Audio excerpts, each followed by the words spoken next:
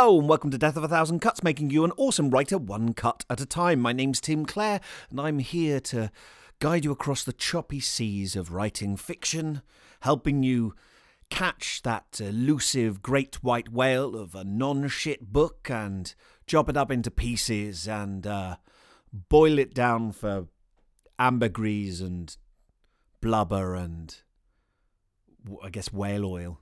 Whale oil is the other. I think they called it train oil at one stage. Anyway, you don't want whale facts from me. You want writing facts. Hello, how are you? So this episode, I'm just going to do a little short, I guess a diary ramble is what I'm going to record because I do interview episodes and I do deep, incisive mega cuts on people's work that you send in to me. Incidentally, I'm going to ask you in a minute to send more work in for me. And sometimes I just like to talk about some aspect of writing and talk about where I'm at with it as well, because I think from your emails and the stuff you've sent in to me, thank you very much for those, by the way. A lot of you have said that it's useful to hear a kind of honest perspective from a writer's writing life. So without taking up too much of your time, I thought I was just going to sort of talk about some things that are happening for me this week in my writing, some stuff that's been going through my head, just so you can get some insight into how it is for me. Because I think, as writers, and I've said this before, it can be quite a lonely pursuit. It's certainly a solitary pursuit. That doesn't necessarily have to be negative, but it can sometimes be lonely if you are going through problems and you don't know how to fix them and you're not sure that other writers experience those problems. And without sort of painting us as too pathetic, I think it's nice to meet up with other writers and chat about it and talk about it and have our water cooler, which at the moment I'm establishing this podcast as this little place we can all meet up and go, how's your writing week been? Because most people in their jobs have colleagues, right? And they get to see people. Now, you may have a job and you may hate your colleagues, and the idea of having a job where you don't have to see anyone all day maybe seem absolutely wonderous to you. I can guarantee you from doing it myself, you do start to miss having lovely people around you. And the great thing about writing is you can choose those people to a greater or lesser extent. You can find your writing family and you can gather them around you, whether that be online or in person. And you can do writing with them. Actually, this week, what I did last night is, and in the day, is I have a good friend, a writing friend who I've known for many years, and we didn't meet up.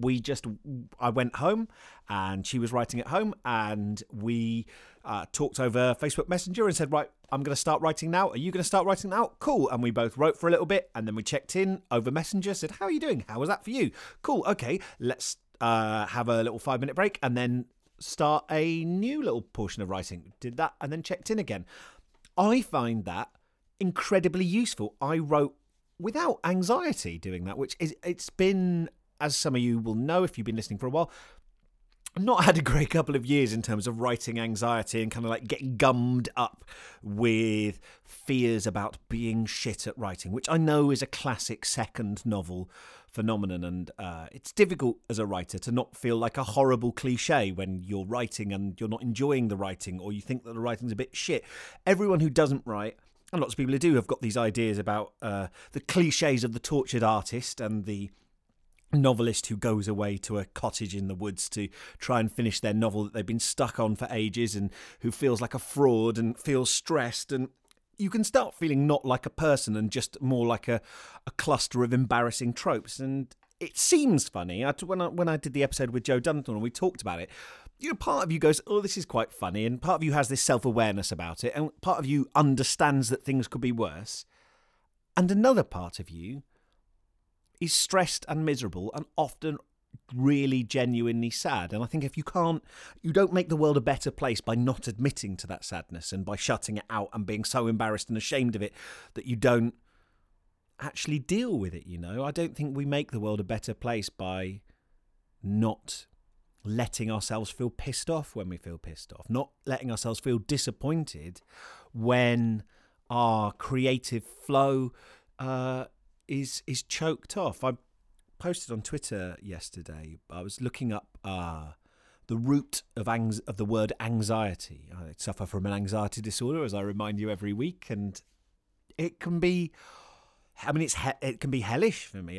I'm prostrated on the floor sometimes. I had a panic attack yesterday morning and I ended up sort of flat against the washing machine fighting for breath, feeling like my throat was constricted. And actually the original root of anxiety, it comes from a word meaning to bind, to constrict, and to throttle. You know, anxiety literally means to choke in its original etymological form. I mean, I know etymology isn't definition, and words change their meaning over time, so dictionary fans and etymologists don't at me. I know that, but I think it's telling often the root of a word and how it developed, because that suggests something about some of the assumptions that are folded into our usage of it.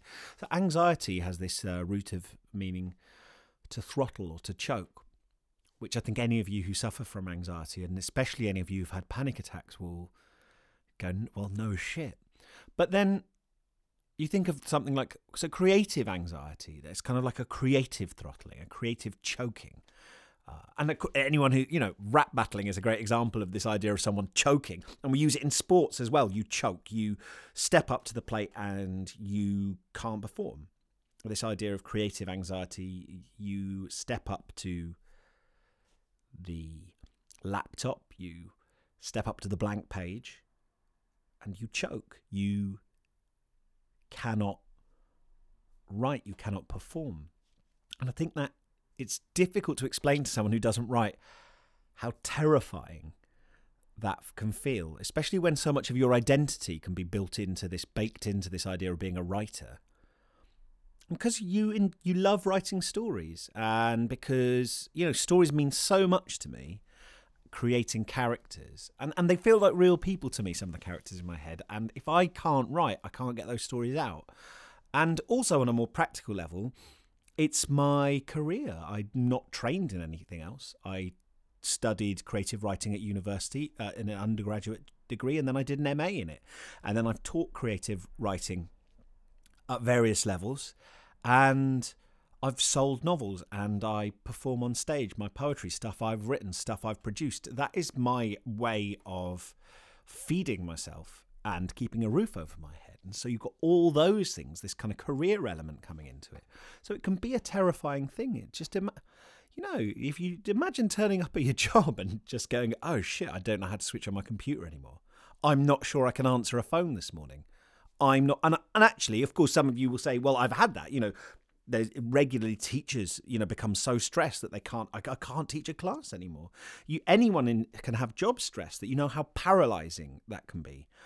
And it's no different with writers. And just because we've got all these tropes about the kind of like precious, tortured artists swanning around in a kimono and then draping themselves across the chaise longue and fanning their face saying whatever shall become of us, it's seen as something indulgent. And of course, I'm terribly, terribly lucky, but that doesn't mean that these things aren't painful. It doesn't mean that they don't have a detrimental effect on a writer's life. And what I'm saying to you is it's okay to feel like that, but also it's not inevitable, and it's not something that can't be fixed, and it's also not something that, it's not a chronic issue, and it's not something that you can't fix sometimes very quickly. And for me, it's been a few things this week that have really helped. Not that I've been feeling in that state of anxiety for quite a while, because I allowed myself a break, because I've allowed myself to chat to you guys, because I've allowed myself to do free writes at least, once a day, where I just write about whatever I fancy. Those have never been a source of anxiety for me. Every time I've done them, I felt better afterwards.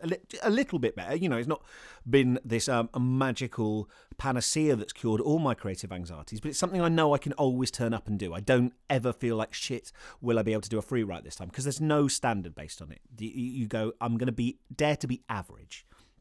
And a lot of this is about fighting that sense of perfectionism and that attempt to run an evaluation on your writing as you're writing it, which is always going to split your attention and make your writing worse and less fun, I guess. I think, sometimes you will look back at a sentence you've written and make some decisions based on what you've done. But I think evaluating, is this good enough? Is this good enough all the time is going to interfere with the imaginative process, at least in a first draft. Of course, all of you will know that I love editing and the process of making a story better and refining and cutting out extraneous lines and replacing a vague noun or a vague idea with something crunchier and more beautiful. I love those things. So don't think that I'm slagging off editing as an overall thing, but it's not appropriate for every moment. And it's just, it can be so liberating to do these free writes. But then building up from that, I started to realize you can't write a novel this way. I don't think you can just free write your way into a novel. So I've been, I was letting myself do some little bits of world building, some loose plans, and then finally I've built up to going, okay, I'm going to do some longer writes now, and I'm going to follow a story. What's a good opening scene? Oh, the other thing I did actually is I went on Twitter and I wrote a load of first lines. I put a post up and I said, if you like this, one like equals one interesting opening line to a novel. And that was just a really fun creative exercise for me. I really enjoyed just going through and just putting in, just creating story seeds, just fucking about, creating something a little bit odd, something that had a little imagining what's a story hook, what's something that's intriguing, what's a problem a character could face, how would a good first line, what is a good first line? And I'd come up with some, and some were a bit shit, some were great. And one of those first lines stuck in my head a little bit, and I've airlifted it out of that project, and by the way, they're all on my Twitter. If you go on @TimClarePoet, you can go on there and you can nick any of them. They're open source. Feel free to use any in your own work, royalty free. You can, if any of them inspire you to write something, that'd be great. That's what they're there for. It worked with me, and I've taken a first line and I've started writing a scene that I hope will grow into a novel. I've had to start imagining a world that line could exist in, and I'm enjoying it. I'm really enjoying writing. I don't know where it's going to go. I don't ask myself to know where it's going to go, and I think that's the difference. That's what's been good this week. It's been good to write with friends, knowing that they're there. I think there's a solidarity in that that makes you feel slightly less absurd, and puts a little bit of pressure on you as well. A kind of like positive pressure, social pressure, where you go, I want to fucking write something. I'm not just going to go on Facebook or drink endless cups of tea or tidy my desk. This is good. Another thing I've done is tidy my office, though, and that's made me feel a lot less cluttered in my head, and it's made me feel a lot more sort of at peace. I think that's fair enough. Is that too much? Yeah, I think it's made me feel at peace. So that's another recommendation I'd have for you. Like, make sure that whatever space you're writing in, you can use it as a displacement activity, but if it's an absolute shit pit, it might be tricky to write, and I think it can be a real distraction, and it can make you, it can create a kind of ambient level of stress that you're not aware of until you clean that space up, and then you go, oh, I feel a bit more focused. So I've been doing that, and I've started writing this scene, and my decision is that I'm going to write and keep moving forward, and I'm not going to reread after I've done the scene when I come back to it the next day, and I'm going to let it be quite shit in places, because if you follow it through, you follow your ideas through, you start to get a sense of structure, and you will hit moments that work for you, where you'll just start getting a flavour and an intuitive feel about stuff where you go, the story is working at this moment. I guarantee you should really try it and try and be alive to those moments where you go, the voice is working, or, oh, that's a good idea. You're allowing yourself because you're not giving yourself an established canon, right, of the world. I'm writing science fiction? No, fantasy, really. But it applies to literary fiction as well, where you're creating a character's backstory, the world around them, the characters surrounding them. Giving yourself the freedom to invent, giving yourself the space to go, okay, who lives here? What is their relationship to this person? What do they look like? What kind of character quirks might they have? What's their dress sense like? What's their vocabulary like? Giving yourself the freedom to just like go, I'm going to let's try this. Let's stick this in here. And you knowing that it's non-canon, right? That you are just dropping it in as an experiment to go, I wonder what would happen if this character is a pig farmer and they lost an arm. They lost their left arm above the elbow. It's a slight impediment to their work, but they've worked ways around it. They are quite a happy-go-lucky character, which I guess provides some stark contrast. If you're looking for the lit-fic set piece, having a happy-go-lucky, quite optimistic character slaughtering pigs in the scene where they're giving someone a pep talk about how to get through life. That's quite interesting, isn't it? Maybe they're the love interest of the character. Maybe they, there's a bunch of stuff, okay? But you can, and then maybe you try it out and you go, no, I don't like this. It doesn't work. But having that freedom and giving yourself that permission to go, this is my world, I'm going to work through it, I think really, really helps. So I'm just consciously fucking about. And I think something that locked me up for a long time was trying to be like grown up and professional, right? And know what I'm doing at all points during a story. And I think actually talking to Joe Dunthorne on the podcast and his talking about you get a kind of match fitness with a voice, with the voice of your story and the world of your story. You build up to a level of knowledge, a saturation point where the writing comes easier or you feel more confident with it. And that is something that, like stoking a fire, isn't permanent. It tails off at the end as well. But you have to accept that there's a certain amount of work you've got to do to get there. And you can only do that by fucking turning up and not sabotaging yourself by not writing it because you're worried about fucking it up. Because that's putting the cart before the horse. Another thing I want to say is that this idea of motivation, I know I've talked about motivation a bit before, but we have this idea of motivation that what you have to do is you have to get motivated and then you'll be able to write. And actually, I've bought into this myself. I did an episode, the big writing motivation episode, where I said, here's how to get motivated, here's how to get amped. Now, off you go. Actually, it's nice to have those boosts, and I'm not attacking them because I did them myself. But I think part of the kind of thinking behind the Couch to 80K writing bootcamp was to just get you writing without worrying, saying you don't need any motivation to start this. Let's just get you writing. And then once you are writing, that generates motivation, that generates engagement, that generates investment, and then you will start to write more.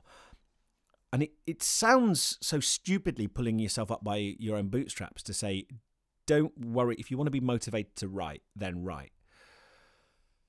Because I've been spending ages going, how can I G myself up to be really psyched about writing so I'll write a whole bunch? And it turns out just accepting, I don't want to fucking write this. I'm worried it's going to be shit. I'm just going to write anyway. I'm just going to write anyway, and it's just going to be like I'm building my calluses on my hands and my muscles so I can shift these bags of potatoes, so I can shift these sacks of potatoes into the truck. I'm just going to move, I'm just going to shift, I'm just going to shovel words onto the page because all I'm doing at the moment is building up my writing muscles. I'm just going to shovel words of this project onto the page. That, for me, has made me feel psyched about writing for the first time. I can't wait to go back to it. In fact, I'm not going to talk to you much longer because I want to go back and I want to get some writing in before the end of the day. So that's my big sort of recommendation to you, is if you're sort of dithering and worrying about a project, is just go, look, it's gonna, bits of it are going to be shit. It's not a reflection on you. You just have to decide to turn up a little bit, set your clock for half an hour and just write and start a scene with an interesting provocation. Find a character in your project that you can just jump into a scene where they're facing a dilemma, a problem, a conflict, where shit is kicking off. And if you don't have those problems, then just join them wherever they are. Invent a character if you don't have a character, and then throw something at them. Have that whole Raymond Chandler thing of, send a man into the room with a gun. There are lots of gun-shaped things in narrative that you can push into a room, and sometimes they are literal bombs crashing through the wall, their literal car crashes, their literal deaths in the family, their literal dramatic, physically dramatic moments.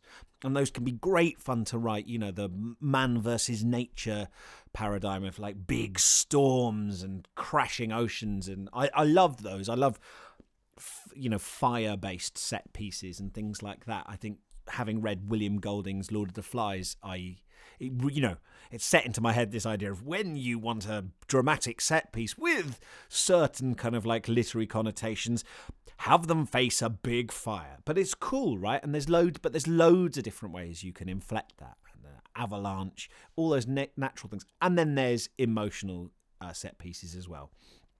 But once you jump into that scene, except it doesn't fucking matter whether you use this. It doesn't matter whether you've chosen the right thing.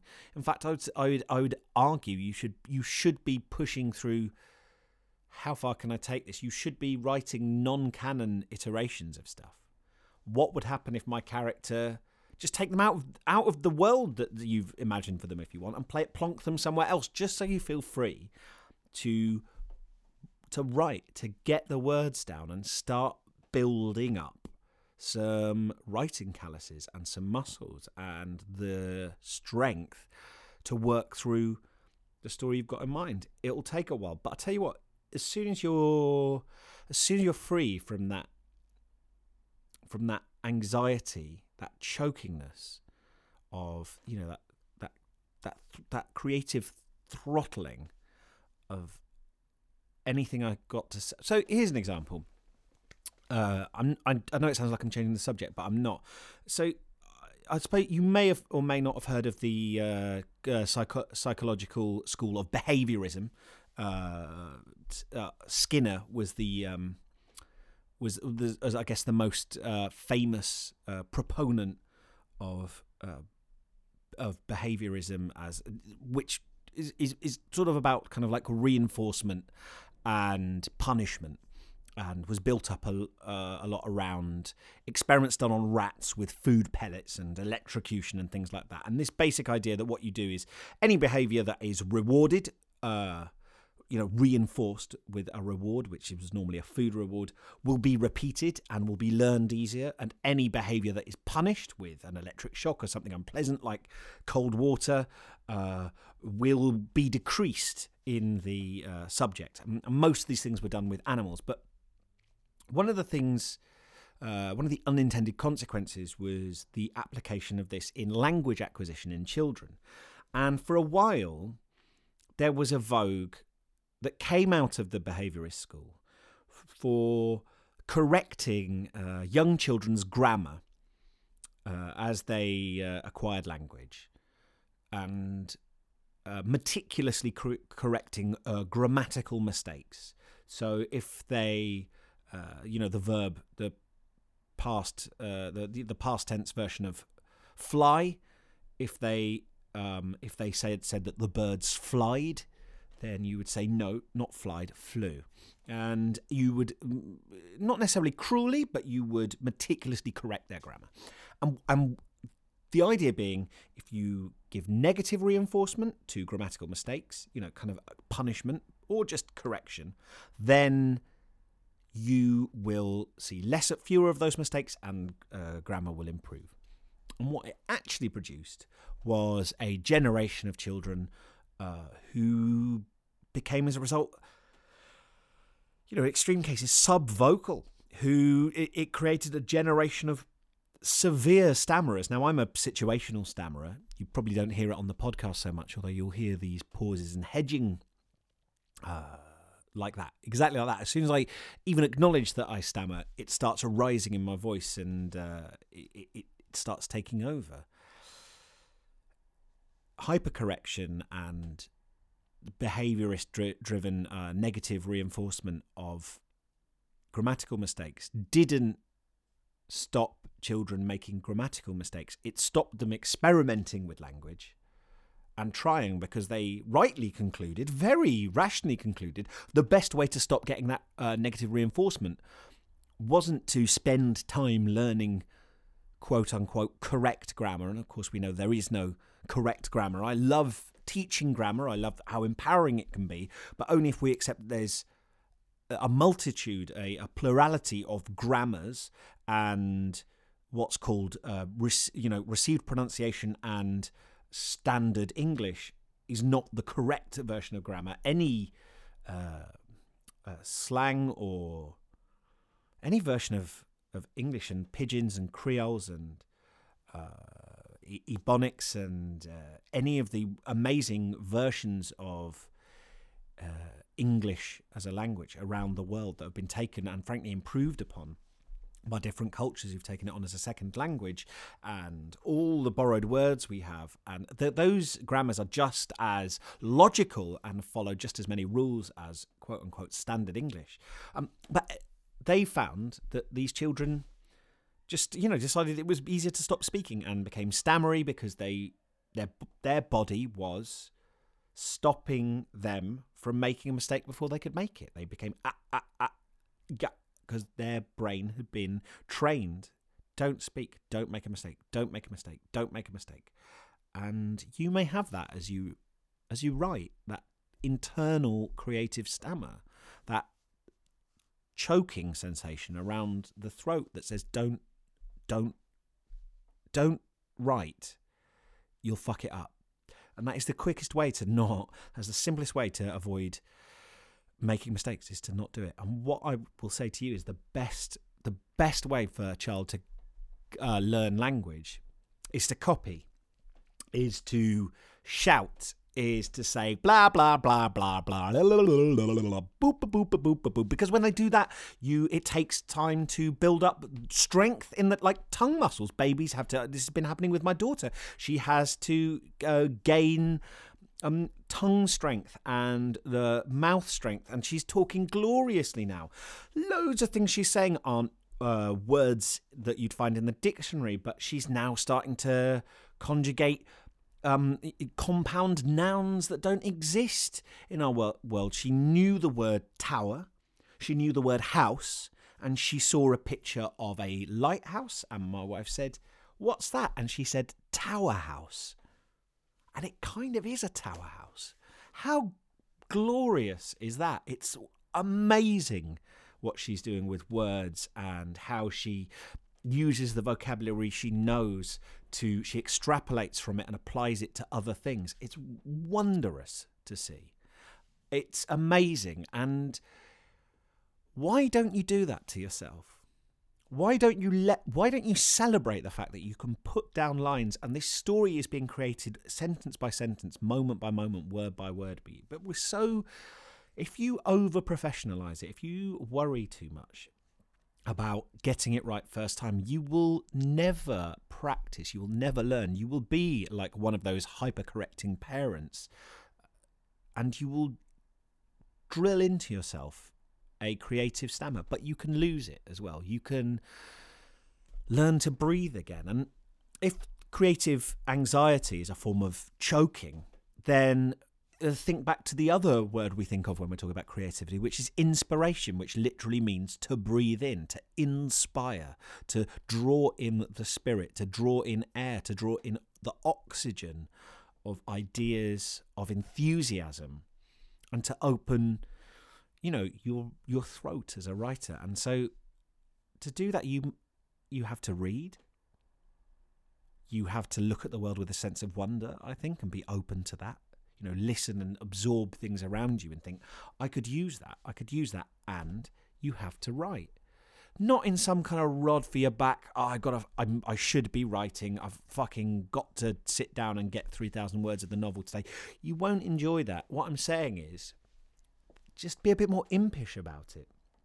This is your world, and in the world you're creating, you're God, and you can make a giant muskrat burst from a barrel of walnuts that a character is standing next to and attach itself to her face and start savaging her.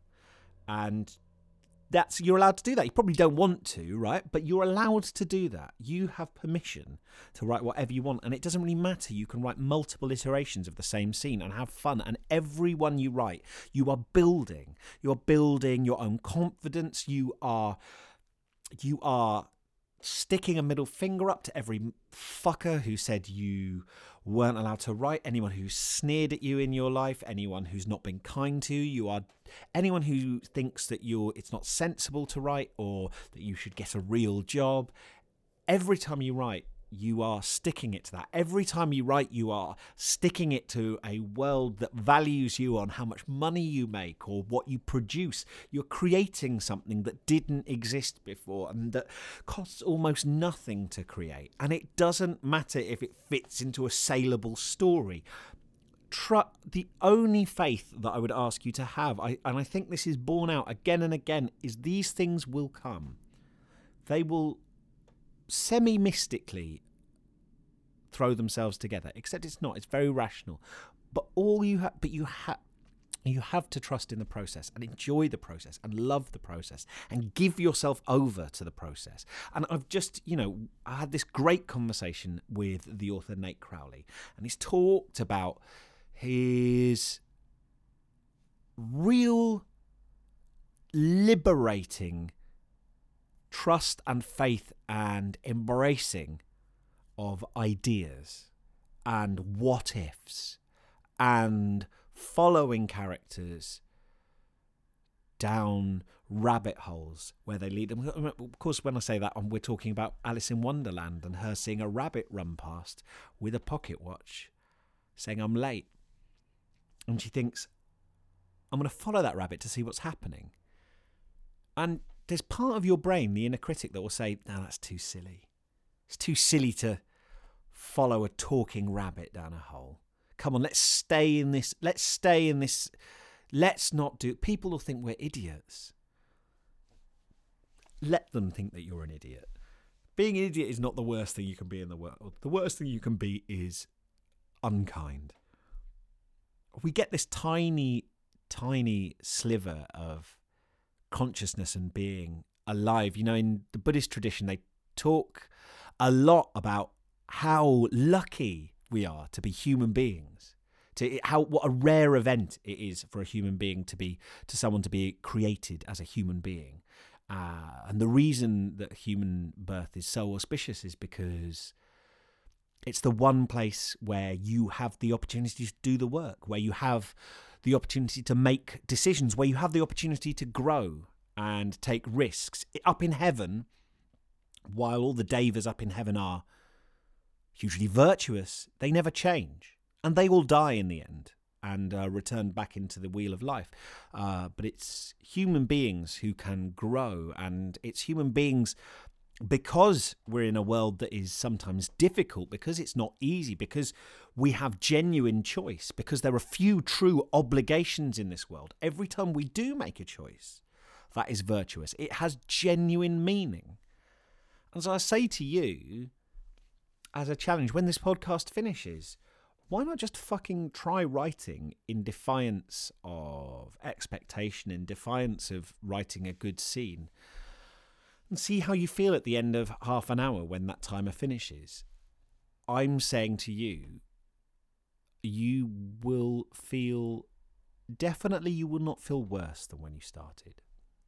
Your writing does not owe you anything. You lose something when you demand of it, where's my saleable book? Where's my masterpiece? Where's my story that's going to justify all the time I'm pouring into this? That is not a open-hearted way to approach your writing. And I know this because I do it myself. But I'll say to you, I don't want to sound like I'm being a fucking hypocrite. If you can detect hypocrisy in me, by all means call it out. I think that's fair enough, because there's so many writers who advocate things they don't do themselves. But I will tell you this, and I will tell you this honestly from my heart. Every time I've given myself to my writing, asking nothing in return, and simply doing my best, it has been immensely valuable, and it ultimately moves me forward in my creative practice.